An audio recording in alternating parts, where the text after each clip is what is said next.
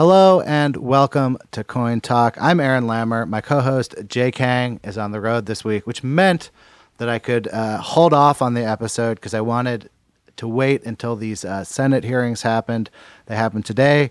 It's Thursday. I'm about to call Zach Vole, who is a analyst at Messari and a podcaster himself, and more importantly, was at the hearings. So we're going to get a firsthand account of the wrestling-like proceedings within. We're brought to you, as always, in partnership with Medium.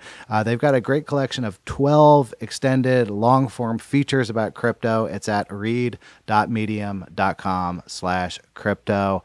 All right, let's hear the music and play the show. This episode was taped Thursday, October 11th at 7 p.m. Eastern Standard Time. The Bitcoin price index was $2,480. Zach, hello. Aaron, good to be on the show. Thanks for having me. So you were at the hearings today. You must have had to hustle home for this call. Well, actually, I feel like I didn't get my money's worth watching because it was a pretty short hearing. I was expecting a little bit more. A lot of the committee members were missing. The round of questioning was relatively short, much shorter than I expected. Yeah, it felt like a stunt hearing, not a full hearing.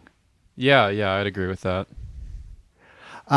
So I'm trying to think. This is at least the second hearing that I've streamed. What was the first time this issue came up in a Senate commission-y kind of way? Yeah. So I remember. I couldn't tell you the first time offhand. But I remember going. That was an unfairly trick question. No, that's fine. I can say though, and one of my favorite Senate hearing crypto memories is from a hearing, and I desperately have tried to find where this clip is because I know I had it at some point. But the chairman of, I want to say this, the same committee that held the hearing today, the Senate Banking Committee, the chairman asked a question in early 2016, I think it was, something along the lines of whose face is on a Bitcoin. And obviously, thanks to the work of some policy advocates in DC, they're slightly more educated on cryptocurrencies and public blockchain projects and that sort of thing. But it's increasingly the focus of a larger and larger number of Senate hearings, and today was the latest one. Yeah, it's if I were to describe anything, I didn't stream the whole thing, but it's incredibly how banal this has become in government that these hearings didn't even particularly move the market. I mean, this is like almost a footnote kind of a hearing. Yeah.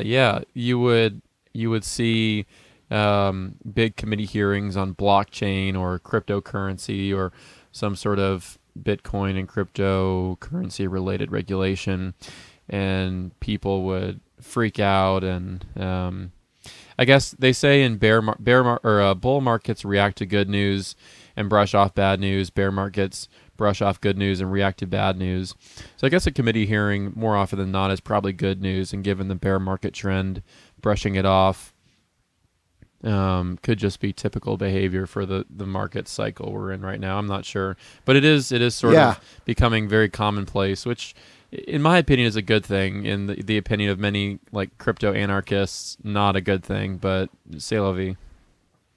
Yeah, so as an outsider and the way that most of the hearing was covered, it seems like the big testimonies were Nouriel Roubini and Peter Van Valkenburg. Did I miss other hits, or was that the like Sports Center highlights of the day? Yeah, those were the big witnesses. It was very interesting. It was a smaller hearing, I guess, partly because some of the committee members were missing. And even the committee itself, like you mentioned, seemed to sort of regard it as maybe more of a footnote than a headlining committee hearing. But it was just Peter and Nouriel testifying before the committee today. And I know Coin Center and a bunch of crypto Twitter users sort of loved that experience of having these two people with diametrically opposite views on Bitcoin and cryptocurrencies and open blockchains testifying in tandem with each other. It was a pretty interesting event, pretty great event in that sense. They're interesting foils for each other. Peter has been on the show before, and I would say my bias is probably in his favor here. But in a traditional showdown like this, you would expect it to be one person is advocating for lots of government oversight and regulation, and one side is arguing for no government or minimal government oversight and regulation. And actually what you have between the two of them is one person who's saying, this is a total scam with zero redemptive value, and the other one saying, we would like it to be regulated more or less the way we've regulated financial products for the last 100 years. It's been working well. Let's keep doing it. This isn't exactly the battle I would have predicted a few years ago. Sure, that's more than fair. About Peter specifically, I totally agree. Every time I've heard him speak, I should say, his opinions and testimony or interviews are always objectively quite compelling, and his demeanor is very calm and persuasive. He's an excellent communicator and obviously whip smart as well. A pretty lethal combination, and we're lucky to have him on our side. And also, more often than not, I'm hesitant to say every time I've heard him speak, but I can't think of a time that I haven't heard him advocate for regulation using the phrase light touch, which is sort of CoinCenter's brand to sort of protect the innovative potential and disruptive upside of open public blockchains like Bitcoin by encouraging regulators to educate themselves and regulate accordingly, but understand that a lot of existing regulation is sufficient for the type of things they're trying to accomplish and not stifle the potential of these projects. And those are the talking points Peter stuck to in his testimony today, among a couple other things. And Nouriel, his academic pedigree is quite seminal, quite impressive, but he came across as, in the hearing specifically, maybe a little bit too aggressive, and definitely on Twitter afterwards, you might say a little bit unhinged with his emotive reaction to the hearing and commentary about it on Twitter and that sort of thing. He's gone this far with this take, like, this is no time to quit now at the Senate hearing. I mean, in some ways, I feel like this is the grand finale of the opera that Nouriel Roubini has been writing. He's, along with our former guest, Adrian Chen, I think one of the top 3 no-coiners in the world. And to me, a no-coiner is not defined by not simply not having coins, but in some ways being animated by your anger and disapproval of coins. Not anger. It can even be lighthearted, I think. But a true no-coiner is someone who is obsessed with what's wrong with Bitcoin. And I think that's Nouriel. What I sometimes feel like is missing in his voice being the great no-coiner voice of his era is someone saying, Bitcoin and crypto is serious and is dangerous and real. Like, his dismissal of it actually means that no one is making the case that Bitcoin is a very real, perhaps inevitable phenomenon that is going to wreak havoc on financial systems, which I'm not sure is my own personal belief, but I think it's a case that I'd like to see made by people who both sort of believe in the power of coins and that there is, to put it in a fully comic bookian sense, a great destructive power that goes behind that. Yeah, I totally agree. I think his opinion, which he's expressed obviously on Twitter and in certain publications and definitely in the hearing this morning, is that blockchain and other public blockchains, Bitcoin and other public blockchains have essentially zero utility whatsoever, and he expects them to sort of be tossed into the trash heap of history within, I guess, a couple years maybe, and forgotten about completely, or simply be the butt of certain jokes for however long into the future. And I think I totally agree. I think his dismissal of the fact that anything like Bitcoin or another blockchain could possibly have any utility is a little bit short-sighted, a little bit ill-informed, and just sort of wrong.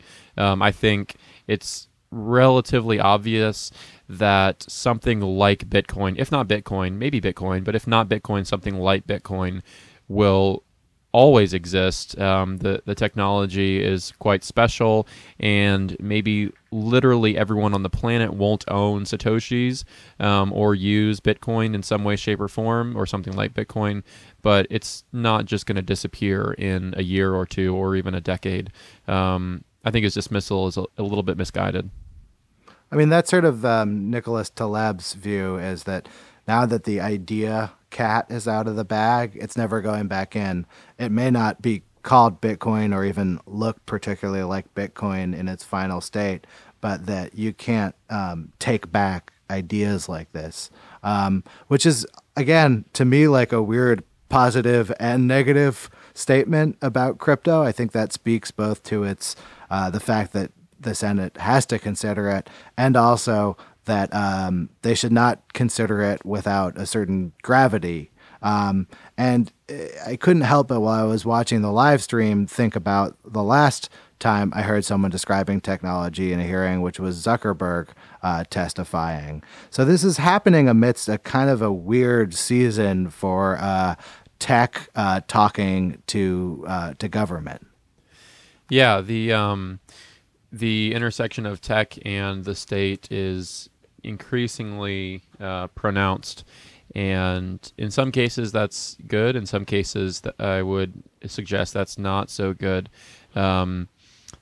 You mentioned Taleb's commentary on technology and that sort of thing, and I think his idea of the Lindy effect, popularized in Bitcoin circles by Nick Carter of Castle Island Ventures, excuse me. The fact that the longer something exists, the longer you can expect it to continue to exist, is very accurate, going again to Narell's probably misguided dismissal of Bitcoin and open blockchains. But I think one thing I will note that you may not have seen on the C-SPAN live stream of the hearing, but was also very telling of the demeanor of the two witnesses and the reception of their testimonies by members of the committee, is certain facial expressions and gestures and nonverbal communication between members of the committee. Specifically, I remember seeing Senator Warren interact with Peter after he finished a bit of his testimony, answering one of her questions. And he was cut off or cut short, and she just smiled and said thank you, and like with an understanding nod and that sort of thing. Peter received those sorts of nonverbal communications from other members of the committee, but nothing like that was paid to Dr. Rubini. And again, I think something we discussed, I guess, a few minutes ago, that goes to the fact of Peter's demeanor and his pathos, his effective communication, his skill as an orator is always on display, and the aggressive brand of Dr. Rubini is not always well accepted. It's interesting because in a way I feel like we should never hear from either of them again. No shade to Peter Van Valkenburg, but it's a little strange to take a pretty broad issue that affects millions, if not billions, of people around the world and be like, we're just going to continually hear from this angry professor and this head of a coin lobbying center from it. Like, it feels like there has to be a greater diversity of viewpoints than that. But again, to call myself out, I don't know who I'd suggest in either of their places. Yeah, I guess I agree that a wider diversity of expert witnesses is always better than a less diverse pool of witnesses. I know Dr. Rubini and Mr. Van Valkenburg have been on a plethora of congressional panels as expert witnesses, but I know a variety of people who I interact with on Twitter and Telegram and Slack and other social media platforms that would be exceptional witnesses. And maybe, to my knowledge, maybe I'm forgetting or am unaware, but have not testified so far. I'm thinking specifically of a number of attorneys and lawyers who are exceptionally sharp minds commenting on events in the crypto space, and always temper their opinions with a healthy dose of skepticism, sometimes more than is palatable to diehard crypto enthusiasts. But I agree. I think Peter's testimony was today and always is good. I obviously think the opposite of most things that Dr. Rubini said today and usually says, but there are a wide variety of individuals who are actively contributing to and thinking about things happening in this space that I would love to see on similar panels talking to these lawmakers. And I guess I should say the downside or the unfortunate thing is that many of these super smart individuals are of the anarcho-capitalist, anarchist, crypto-anarchist variety and have zero interest in talking to anyone associated with lawmaking. And that's a discussion for a whole other time. But I think a wider variety of expert witnesses would be great. I mean, maybe like an Andreas Antonopoulos type, someone who doesn't have like such a clear like skin in the game or a professional association, but has been sort of pursuing it independently. That seems like the best kind of witness. But I understand also that the nature of hearings is to take diametrically opposed views rather than like someone who is charting a middle or moderate course. So maybe what I'm asking for is actually the same thing everyone's asking for from politics, which is not to gravitate immediately to the extremes, which we seem to have trouble doing in a variety of ways. But, you know, what the other thing I was thinking while I was watching this, I don't know if this occurred to you, was how dramatically different these hearings would be if Satoshi was not anonymous.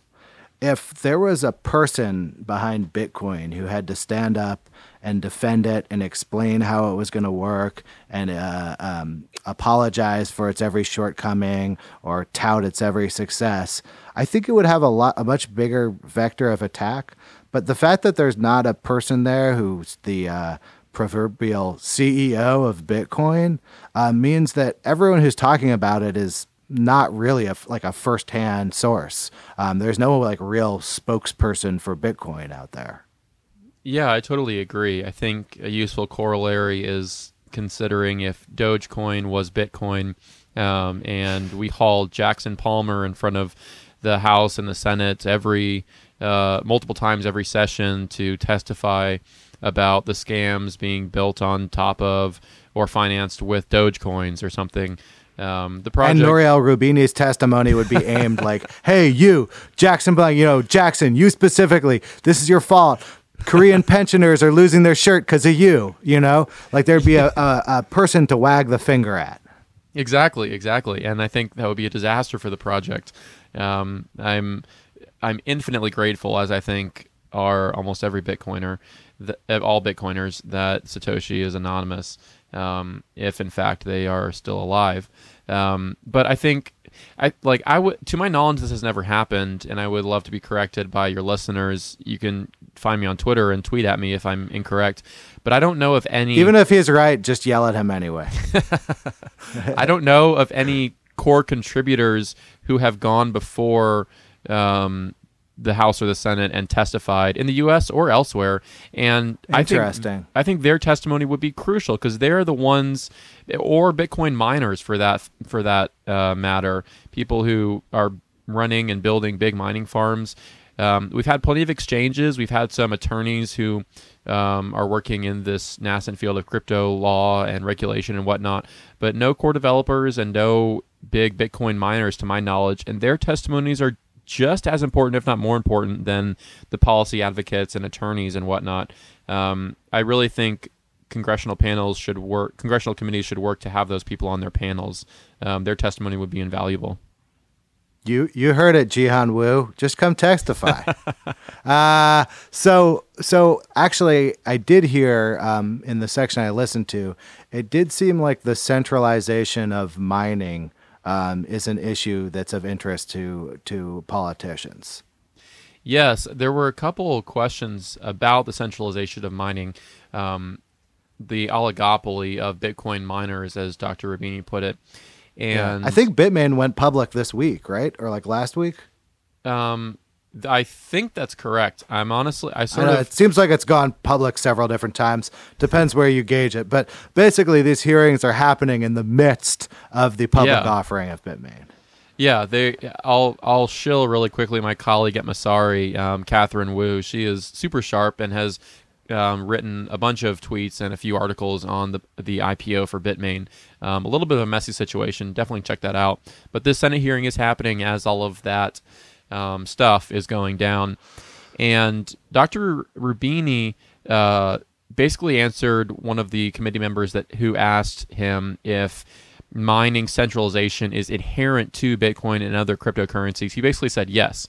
And controversial question. Yeah, exactly. And Giacomo Zucco of the BHB Foundation basically agreed, yeah, it's inherent. And he and I were going back and forth a little bit on Twitter this afternoon. I took exception with the use of the word inherent, as if there's no alternative, it's just the way it is, when quite obviously Bitcoin mining was at first incredibly decentralized. Well, I guess Satoshi was the only one mining, so highly centralized, but it became exceptionally decentralized, much more so than you might say it is now, and now we're seeing a trend towards centralization again. Obviously, centralization is a tendency for mining of any cryptocurrency, but I think it's definitely not inherent, and the efforts of people like Matt Corallo and other developers to build alternatives to mining that allow it to be increasingly decentralized are essential. I strongly disagree with Dr. Rubini that it's inherently centralized. And I don't. Yeah, it seems like that's just the timeline we're on now. You know, exactly. Like, and we're not even. I mean, we're almost on the 10th anniversary. We're barely a decade in, and Bitcoin, as I said, has gone from insanely centralized, that being one or two people, Hal Finney and Satoshi, to exceptionally decentralized. A lot of people trying to mine Bitcoin with GPUs and whatnot, to now big mining farms being set up and maybe an uncomfortable level of centralization of mining. But I think it's always useful to remember that in these discussions about mining and centralization and decentralization in general, it's not a binary term. It's very gradient. So one person's decentralized is another person's centralized, and it's always excellent, especially in the context of Bitcoin and other open public blockchains, to work towards an increasing level of decentralization. But you can't just slap on a label, Bitcoin mining is now centralized, because, I mean, quite obviously it's very decentralized, but it's just not as decentralized as some people would prefer, and there are some problems with the level of centralization it's at right now. But it's a very fluid term. It's not binary, and I think that context is very important and usually lacking from discussions about mining centralization. Well, I don't think we'd be discussing mining centralization if the centralization was in America. I think the important part of the mining centralization is that it happens to be located in a country that has a trade war brewing with the United States, and potentially, I think it could be argued, I'm interested in what your colleague Catherine Wu would think about this, that the biggest winners of the crypto economic boom so far have been Chinese miners. That if you look at like which player in the game's position I would take of any seat at the table right now, they've got a pretty good business. There's some cracks in the Bitmain armor, but for the most part, it's been a really good business. I mean, from what I've heard about people who spend time in crypto China, they're not even particularly interested in holding coins. They're mostly just interested in the mining business. So I feel like it's a very specific timeline we're on, and it's butting up against this major world narrative, which is Trump coming to a head with China. Yeah, I agree. The mining centralization in China narrative and the trade war between the U.S. and China narrative are definitely coming to a head. I think I think it's important to note, though, that obviously all Bitcoin mining doesn't take place in China. And these discussions, Andreas Antonopoulos tweeted maybe a year or two ago or something, that some of these conversations, and they've done a decent job of getting better about this now, but definitely a year or two ago, sort of had undertones of xenophobia and racism and whatnot in them, sort of Sure. slamming the Chinese as like taking over Bitcoin and whatnot. But it's important to realize that a lot of other countries have huge mining farms being developed in them right now. A lot of these nations are ASEAN countries, the Association of Southeast Asian Nations, like Vietnam, for example, big mining farms being built there. Right now, I'm in the DC metropolitan area, and in Virginia Beach, there's a huge mining farm, or relatively huge mining operation being built in an old brewery, factory building type thing. And this is happening all over the world. So the fact that a lot of it was and a good amount of it continues to be Bitcoin mining, that is, continues to happen in China, is not the way it always has been, and is definitely not the way it always will be, at least in my somewhat optimistic, but I also think realistic opinion. And it's literally everyone's job in Bitcoin to work to decentralize mining. So if you're not using a simple client like NiceHash or Honeyminer or something to run on your PC and decentralize mining, you're Shouts to Honeyminer. They came Yeah. on the show. My chair has a soft cushion of a Honeyminer T-shirt that they gave me. So this is a great lesson, everyone. If you send me a T-shirt, I will refer to it on air. I love the Honeyminer team. And if you like Bitcoin, and if you're also worried about mining centralization, download Honeyminer and start mining some Satoshis on your PC. You won't have a massive effect, but neither does your node singularly have a massive effect on the network security. It's everyone's job to do their part. And that sounds really communist, but it's true. Do your part, secure the network, decentralize mining, and we can try and make this thing work together.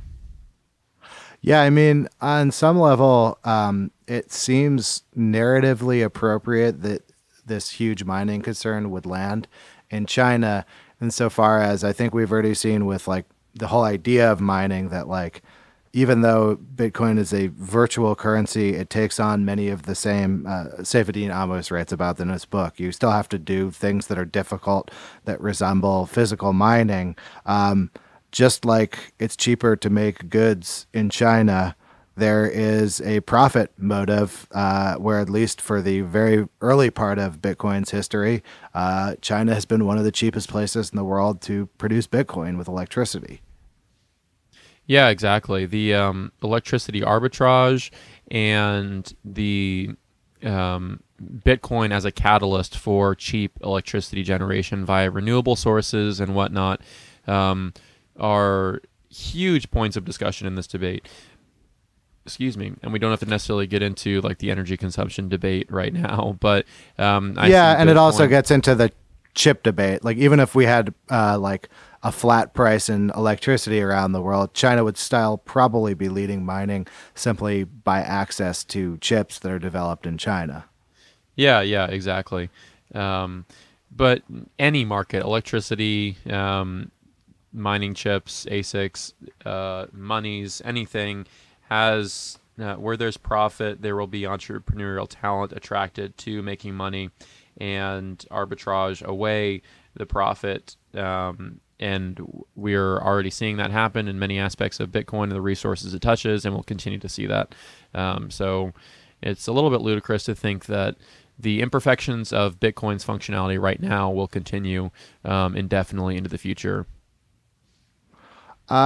Zach, you are an analyst by trade, which means you are asked to take in information like these Senate hearings and come to conclusions based on it. So I'm curious, like, what is your information/real world diet? What are your inputs? Like, where does your impression of where Bitcoin is come from? Sure, that's a great question. Honestly, something I think about quite frequently as I try to manage the content that I consume. I obviously spend, and unfortunately, more than I maybe like to admit, waste a decent bit of time on Twitter. But it's obviously a valuable resource. It's for work, damn it. It's for work, exactly. I think efforts like this right here, podcasts, are one of the great things, one of the best educational resources in the space. I host one myself, and I think I have interesting content. Medium posts are hey, tell the Yeah. people where to subscribe to your podcast before I forget. Sure, yeah. So Just it's search the Coin Pod. One Exactly. word, 2 words. It's well, 3 words, at the Coin Pod. We're on Twitter and pretty much every podcast platform where you listen to podcasts. Check us out. We stick to shorter weekly episodes than some of the other podcasters out there, but good conversations. It's exclusively Bitcoin, so we don't really talk about altcoins. Exclusively Bitcoin. Yeah. One of the things I like about the diversity of Bitcoin podcasts out there right now, I mean, I put quotation marks around diversity because there's probably a lack of certain forms of diversity, but Sure. like me, my co-host Jay, call this a podcast for crypto moderates. And I think wherever you like land on the like, moderate to like, I'm never eating another vegetable for the rest of my life kind of spectrum, there's like a podcast for you somewhere in there. Absolutely. And I would say there's an episode in my podcast for you too, regardless of where you are, because I try to, and this show as well, your show does an excellent job of having a variety of guests, all of whom probably don't agree with each other on the show, but that's what makes Absolutely. that's what makes our conversations fun. And I think the fact that we're even talking about this is a little bit of a shame. Like, I respect people who have very strong opinions. I have plenty of opinions, strong opinions, but they're weakly held and easily changeable. But a lot of the vitriol and aggression and whatnot, antagonism in the Bitcoin space towards maximalists and heretics and all of this nonsense is like at the same time laughable and cringeworthy and just sad. So hopefully that'll change in the future. I don't know. We'll see. But you're right. You can probably find a podcast for you out there, and podcasts are a great resource. Have you followed at all this whole Meltem Demiror's criticism that's been on the internet in the last couple of weeks? A bit, yeah. For people who haven't followed it, she's a crypto person. She's been involved in several projects, and like everyone else, she has both held shit coins and is now rallying against shit coins. So someone was sort of giving her crap about it, and it touched off a larger debate. But I really think it's true, like, that if you're involved in crypto at all, even on a podcast level, and your mind has not changed about something fundamental, like, I don't know what you're doing. Like, if there's ever been a space where you have got to believe some of your core opinions are going to change over time, it's this one.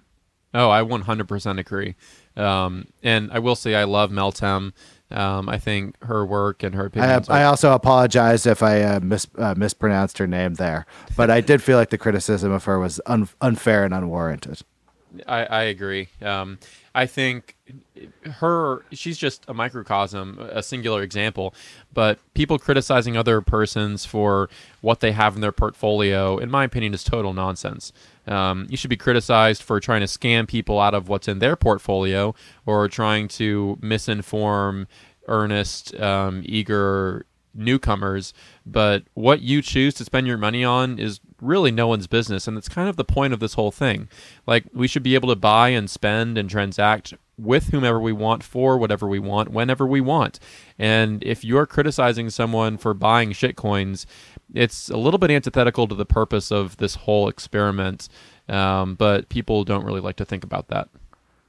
I mean, let he or she who has never held shitcoins first throw the first stone at the glass shitcoin house. I mean, look, if it was a static quality of what was and was not a shitcoin, no one would ever own shitcoins. Like, shitcoins are the story of people believing in something that's bullshit, and some of those people thought it was bullshit from the start and thought that they could make a good trade, and some people believed in it with all their heart and made a bad trade. I mean, it just feels to me like I know that reporters are not really supposed to hold coins, which is always an interesting thing. So, of course, most of the journalistic institutions are no coiner because they're actually no coiner by policy.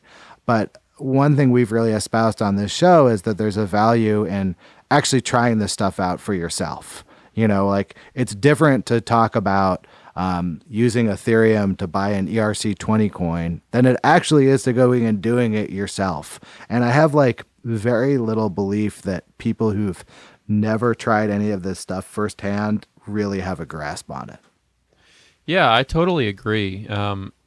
With everything you said, 2 points in particular: the fact that using the thing and trying to store it securely, and maybe mining it via some of these lightweight clients like NiceHash and Honeyminer, is totally different than just sort of opining on it and looking at it abstractly.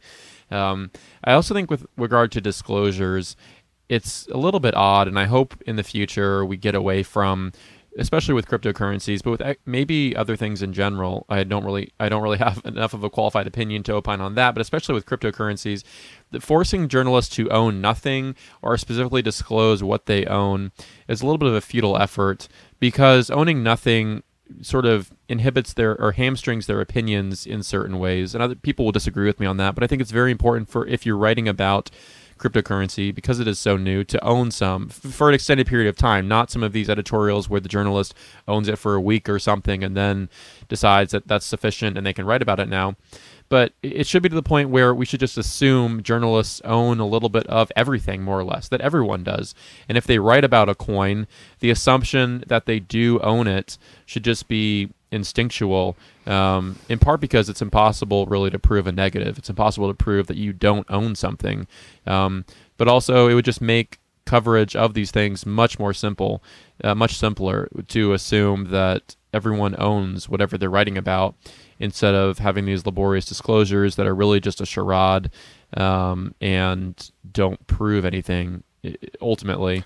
I think I don't have quite as broad a view as you of like transparency in holdings. Like if I found out someone was like actively like saying, I've never held this, I have nothing to do with it, and then I found out that they were holding coins, I would feel misled. And I don't think it's crazy for like Jim Cramer's Mad Money to have to say like, I own these stocks. I think where we get into the kind of weird nether realm with Bitcoin is, are you disclosing I hold these stocks, or are you disclosing I hold US dollars?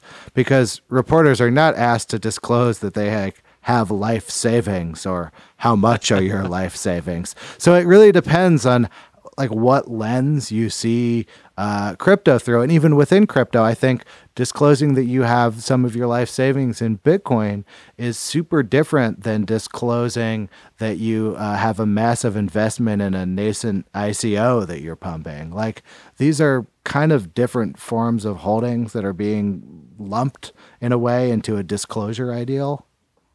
Yeah, I totally agree. And I think obviously given the illiquidity of crypto markets and crypto assets in general, one or a series of journalistic pieces on a particular asset can cause significant price action. And so maybe disclosures in that regard are more important there if you subscribe to the necessity and the benefits of disclosures.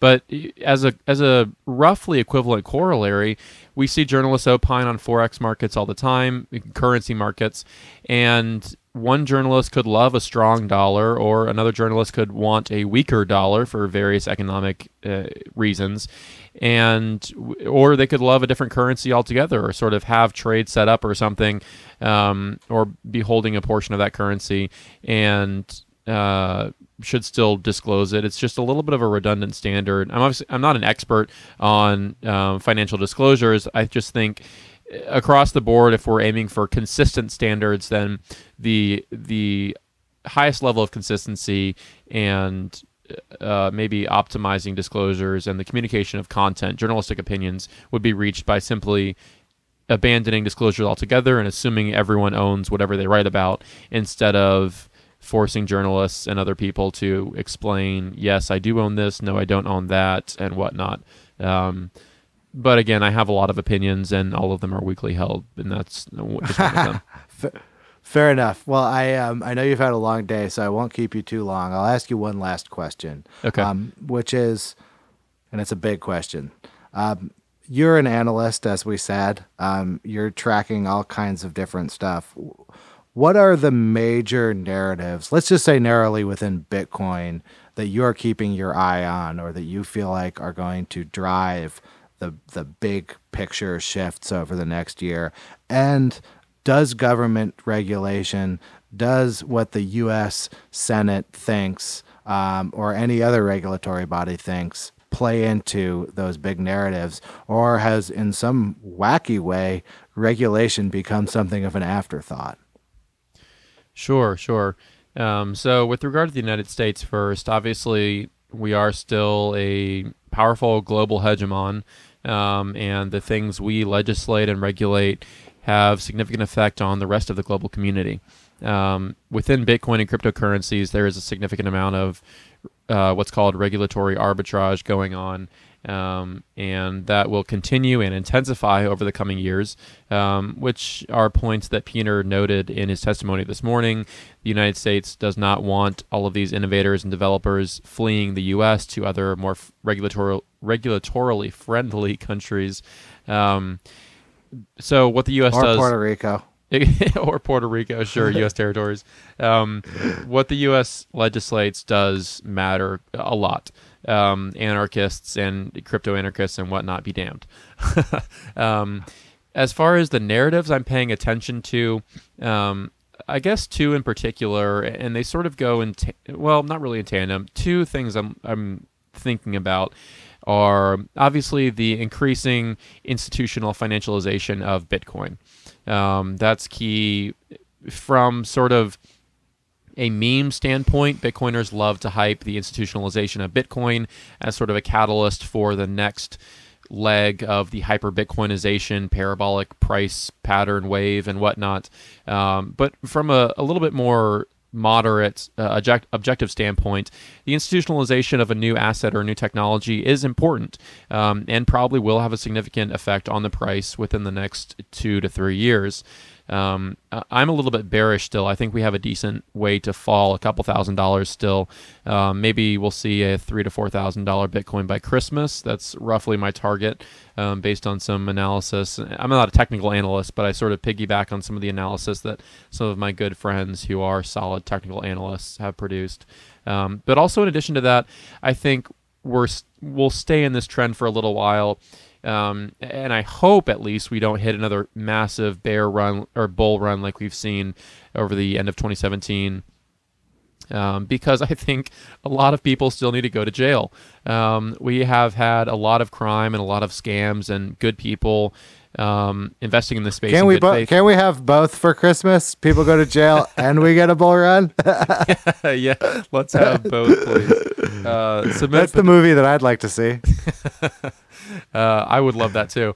Well, first, I'd love some cheap Bitcoin, accumulate a few more, and then we can send them all to jail and have a bull run. And what a Merry Christmas that would be. But seriously, I think people still need to go to jail.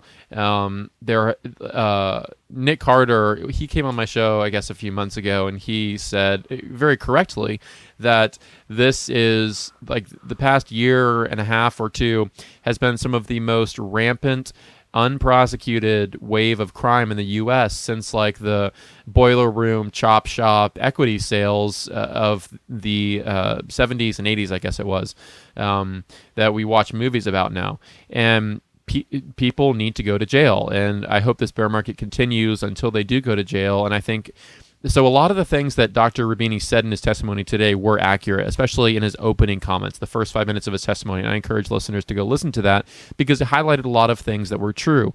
A lot of what happens in this space is scammy and criminal. And if you're a criminal, regardless of whether you're an anarchist or not, you need to be held to account for your crimes by social punishment or by men with guns, the state. And I hope that enforcement comes quickly.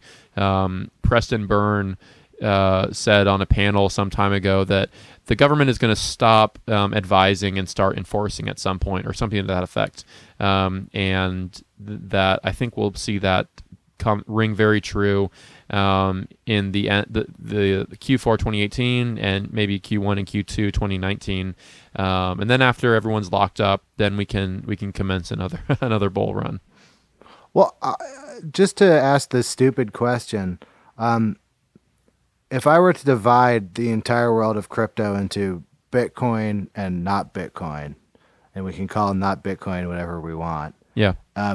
Isn't most of the going to jail on the not Bitcoin side? I would say probably. I would say definitely yes. But Yeah. there's a lot of people who cash out in Bitcoin and Ethereum Right, with their right. scams. But as far as project development and personalities building things, oh, definitely. It's Yeah. almost exclusively on the not Bitcoin side. Yeah, it just strikes me that if you get your Christmas wish, which is a bunch of sealed indictments, ultimately that feels somewhat bullish for Bitcoin, and Oh, yeah. that I mean, I guess a bunch of like sealed crypto indictments is probably not great for the story as a whole, but the people who are being weeded out of the system are competing with Bitcoin, or in some ways trying to scam their way into a market share that would otherwise be occupied by Bitcoin. So I guess if I see like a bunch of like ICO handcuffs getting slapped on, to me that feels like a good time to buy Bitcoin. Oh, I would agree. And I think it's been noted. I'm definitely not the first person to say what I'm about to say. It's been noted before on Twitter and in articles and whatnot. But people who sort of want the state to not attack Bitcoin and not regulate it and whatnot sort of revel in the fact that there is so much scammy activity going on for the reason that all of the regulators' attention is spent on punishing these scammers who, like you said, are in the not Bitcoin sector of the space. And that sort of makes Bitcoin seem like the golden child out of all of this horse shit. Like, here's a project that's decentralized. People are building legitimate things. Venture capitalists are pouring money into legitimate projects. Some of the smartest minds are building and writing some of the best code out of the entire space in this one blockchain called Bitcoin, and the rest of it can go to hell, and you can arrest them and burn all their code bases and whatnot. People sort of enjoy the fact, somewhat facetiously, but also somewhat legitimately, that all of the regulators' attention should be spent on, and is somewhat spent on, mitigating and eliminating all these scams, and Bitcoin seems pretty good in comparison. Yeah, I feel like a little bit like people talk about the Ethereum amusement park. If I take all of crypto as amusement park, it's like you'd think people were regulating these like extremely elaborate, huge rides that are what the lure of the park is. But what you and I are actually talking about is like food and safety restrictions on the like fry cooks in the kitchen, like. Yeah. Very little of the stuff that's going wrong has to do with the engineering of the roller coasters that are being built. It's more like 1800s fraud for the blockchain. This is my my overriding belief about the crypto era, is that we will later be able to realize that every scam of the crypto era existed in the 1800s in some analog form. Yeah, I agree. If Bitcoin is an amusement park or a circus or something, everything else is a skinny old white man with a van offering free candy to kids. Absolutely. It's like some off chili being served out of the Yes. back of a concession stand. It's anyone reasonably who smelled it could have said that's not good food, but we still need regulations in place that stop people from selling bad chili. Exactly. I'm not an anarchist by any means. I think small government is great. I hate a big state, but anarchy has some problems. Regulation is good, is the moral of the story. Yeah, I think everyone basically people don't want their guns regulated. People don't want this regulated. But when you give the food at a carnival example, you're like, all right, a little bit of regulation there doesn't seem like a terrible thing. We don't necessarily need to leave this to total freedom. Exactly. And I know I can think of a list of people in my head right now who might be listening to this and thinking, well, the government can't regulate Bitcoin. It's regulation proof. And that's true, but that's obviously limited to on-chain transactions and maybe some secondary and tertiary decentralized protocols and applications as well. But there's a lot more to this ecosystem than just that, and regulating the on-ramps and off-ramps and essentially regulating the regulatable things about this space is good and the job of the men with guns. So you may hate the men with guns and want to stick it to the man, and a little bit of all of us wants to stick it to the man, but the men with guns are there for a reason. Government is good. We're political animals, and having regulators do their job is a good thing, and we should appreciate it, not as many people too often do, sort of, pardon the French, but shit on the Coin Center and all of the good work that they do, because their work is valuable. You may be an anarchist, but advocating for policymakers to have a light touch and educating them on these things has zero downside. It's all upside, and we should appreciate their work. All right, give some money to Coin Center, download Huddy Miner, subscribe to Zach's podcast, and have a great week. Thank you so much for coming on, Zach. I know this has been a long day. I really appreciate it. Oh, thanks for having me, Aaron. This has been a blast. Thoroughly enjoyed it. Come back on when you've got something you need to get off your chest. I'm always here to listen. Will do. This episode was taped Thursday, October 11th at 7 p.m. Eastern Standard Time. The Bitcoin price index was $2,480. And that was Coin Talk. Thanks to my absent but missed co-host, Jay Kang. Thanks to our editor, James Nicholson. Thanks to the good people at Medium who helped make this show possible. You can find all of our episodes at medium.com/cointalk. Get in touch, hi@cointalk.show. We're experimenting with different formats. I know the episodes have been coming in a little less frequently recently. That will change. In fact, I'm planning to do another episode with a totally different voice about the Senate hearings very shortly. So watch out for the incoming doubleheader. Thanks for listening. See you soon.